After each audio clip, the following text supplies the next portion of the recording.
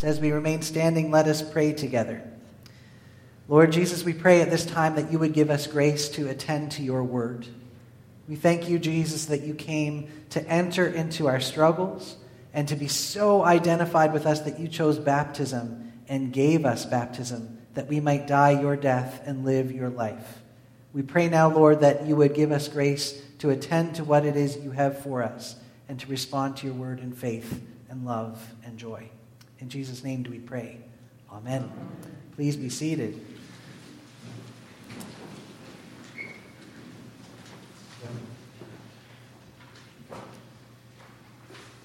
Good morning.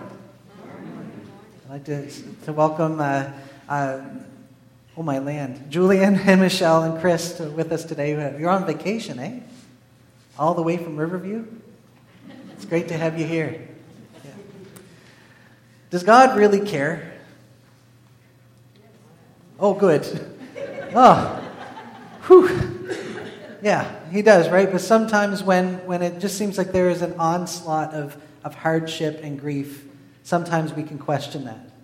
We can wonder, if God really cares, then why is this all allowed to happen?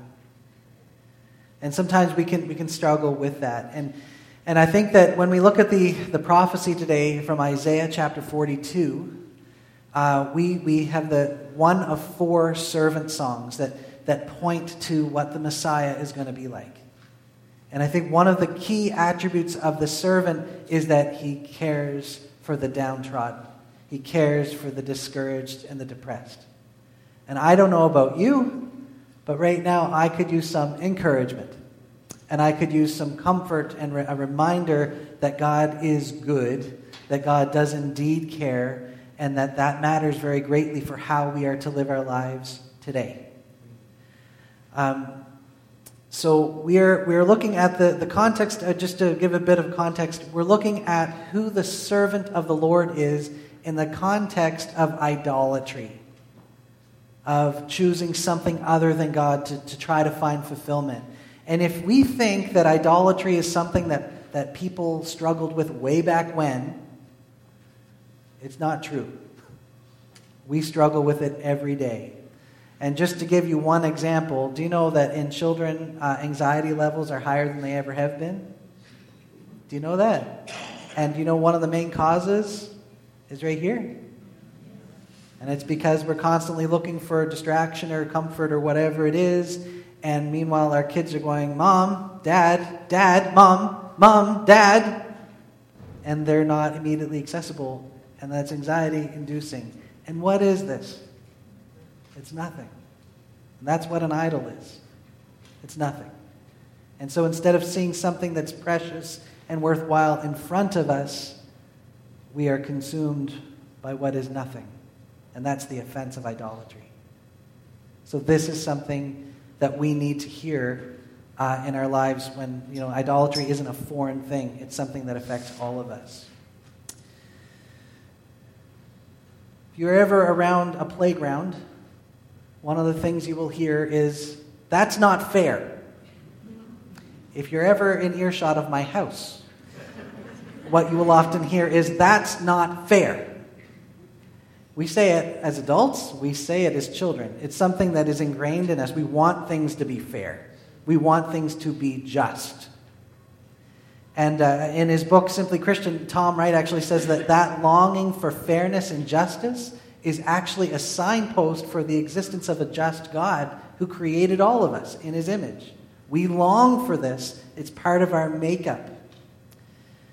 So this passage in Isaiah 42, verse 1, it says, "Here is my servant whom I uphold, my chosen one in whom I delight. I will put my spirit on him, and he will bring justice to the nations." It goes on to say, how will he do this? He will not shout or cry out. He will not raise his voice in the streets. And I love this. A bruised reed he will not break, and a smoldering wick he will not snuff out. In faithfulness he will bring forth justice. I love that. I used to be in a debate team. Yeah, because I'm cool. And I remember when we would have practices and things, or even seeing them in tournaments, sometimes somebody would say something that would just set the other person off. And the person would lose it. Their voice would get higher. They would start gesturing more. They would lose command of the English language. And you knew, even if you agreed with them, they lost the debate because they lost control. The servant of the Lord, sometimes identified as Israel as a whole, but here definitely one person, is in charge. They're calm. They're capable. They don't need to shout. They don't need to do great grand acts. They can just trust in the presence of God to do what they are called to do. And in comparison with what God did with judging nations, like he used Assyria to punish. Right now, and this is from Isaiah chapter 41, and he's talking about King Cyrus. He hands nations over to him and subdues kings before him. He turns them to dust, and with his sword, and to wind-blown chaff with his bow. What does that mean? He uses power to dominate and to control, to punish. The servant is completely different. Speaks clearly, speaks calmly, brings justice with faithfulness, integrity. This is the God we serve. This is Jesus. This is whom we hope for. And instead of just subduing people, the servant will not oppress the already discouraged, that broken reed. Jesus is tender towards that broken reed. And the one that really speaks to me is if you're struggling with depression, he's not going to extinguish that light completely. He cares for that light. So for us, this means that we do not need to fret. We do not need to be filled with worry and anxious thoughts. Jesus is working, bringing justice, fairness. And not only, we're going to look at more of what he does, but he does it in such a way that is tender and caring.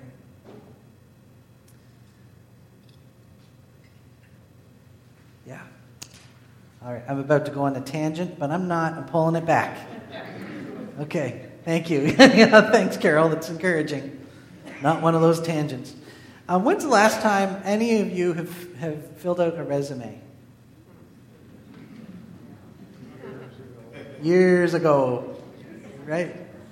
I was listening to a conversation recently about how to fill out a proper resume, and when I was filling out resumes 20 years ago, what you did is that you printed off your resume with your name in bold on the top, and it couldn't be more than 2 pages, and you would go to the place you wanted the job, and you would ask for the manager or the person in charge, and you would hand them that resume, and then you would stick out your hand and say, "I'm Paul Ranson, and I want this job." And you shake their hand to make an impression.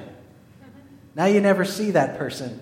You don't hand deliver anything because that's harassment. It's got to be by email. And one of the things I discovered recently that you need to tailor fit your resume to fit the job description. And so one website actually suggests that you use one of these. Do you know what this is? Chris, you know what this is, right? It's a text cloud or a word cloud. So you grab the job description, you copy it, you paste it in this website, and it generates all the words that are used most. And then you tailor fit your resume with these words. The bigger ones are the ones that really matter. And you stick it back into your resume, and then you email it, and then they'll take notice because they'll do the same thing. They've got the same word cloud. Right? It's a different world we live in. Why should we care about this suffering servant? Or, sorry, not suffering, just the servant of the Lord. Why should we care about what he's come to do? In the next verse, in verse 5, it says, "This is what the Lord says, the creator of the heavens, who stretches them out and spreads out the earth with all that springs from it, who gives breath to its people and life to those who walk in it." This is God's resume. This is who I am. This is why I'm here. Are you hurting? Are you discouraged? God cares. He created you and wants you to be who he created you to be. He cares.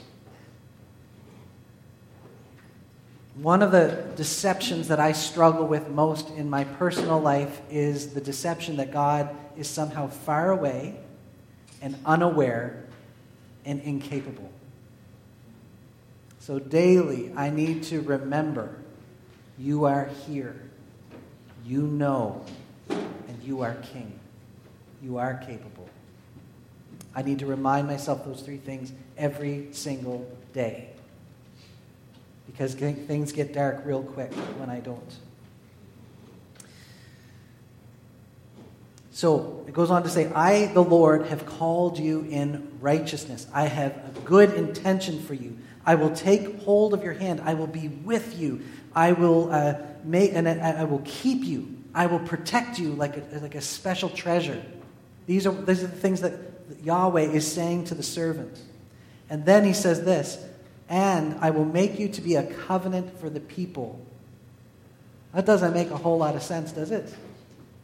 So what is a covenant? It's kind of like a legal arrangement. And back in the ancient Near East, a covenant was made between a great king and a lesser lord.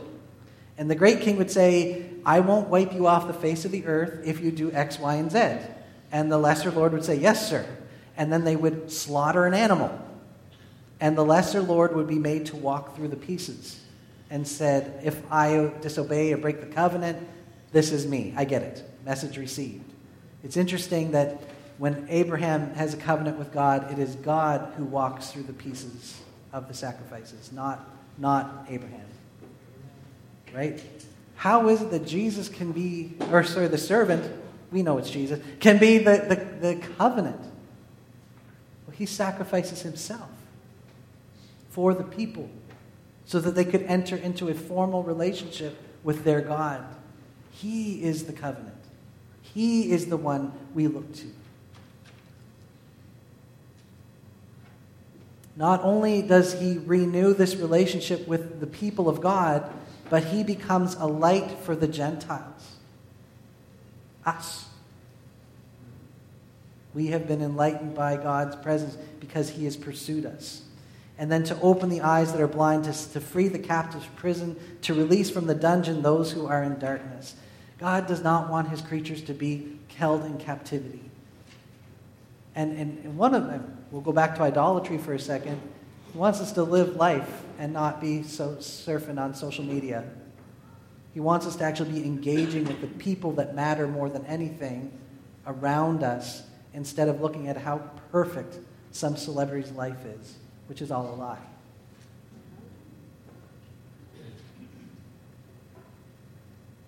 And he especially wants us to ignore pirates on Facebook.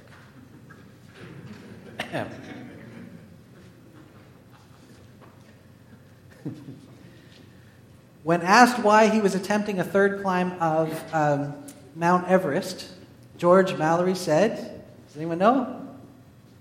Because it's there. It's a great reason. That's why I eat ice cream. It's there. Until it's not, yeah. In verse 8 it says, I am the Lord, that is my name. I am that I am, and I will not yield my glory to another or my praise to idols. See, the former things have taken place, and the new things I declare. Before they spring into being, I announce them to you. One of the problems with us Anglicans in this age is that we look back at the 1960s and we think, oh my goodness, that was the golden age. It'll never be that good again. And that's a bunch of bunk. First of all, I wasn't alive in the 60s. So it couldn't have been that great. And secondly, what's done is done. And where we are is where we are. And what God is doing, and it's a new thing. And instead of us fixating on what happened way back when, our question, the question of the faithful, is to say, God, where are you at work now? What can I do to participate in what you are doing? Please be glorified in me. Please be glorified in your church, that people would know freedom and healing, that they may receive your light. If we are fixing on the idol of the 60s, so empty without me. we cannot attend to the here and now and what God is doing here and now. Yes? All right. This prophecy was true when Isaiah uttered it, hundreds of years before Jesus. It was true when Jesus fulfilled it. And if you're wondering, where's all this justice in the nations? Read Tom Holland. He was an atheistic historian that basically said, civilization owes its thanks to the church. He's an atheist saying that. I think he's now agnostic. I think they've been bumping him this way. But he's saying that what the problem with society right now is that we're lopping out God from underneath us and everything's going to fall because we need things like the golden rule to get us off of ourselves and to think about the needs of the other. We lose that, we lose democracy, we lose everything. Tangent, sorry. Hebrews 4:12-13. I'd like us to read this together, if we could, out loud, because it's true. The prophecy we read today is true. And we are invited to participate in what God is doing now and experiencing the justice and the freedom and the healing of the servant of the Lord. So can we read this together? For the word of God is alive and active, sharper than any double-edged sword. It penetrates even to dividing soul and spirit, joints and marrow. It judges the thoughts and attitudes of the heart. Nothing in all creation is hidden from God's sight. Everything is uncovered and laid bare before the eyes of Him to whom we must give account. God is large and in charge. He is faithful and He cares for you. And we can receive that and live that. Let's pray together. Lord Jesus, we say amen. We recognize you as the servant of the Lord. We receive you as our Lord. And we trust that you are at work even now in our world, even now in our lives. And when things are going wrong, we thank you that you are tender toward us. That you do not snap a broken reed. You do not snuff out a burning wick. So Lord, please encourage us by your presence. Renew your call in our lives. And give us your grace so that we can reflect your glory in this world. To value that which truly matters. And to cut off the things that don't. Reign in us that we might bring glory to your name. In Jesus' name do we pray. Amen.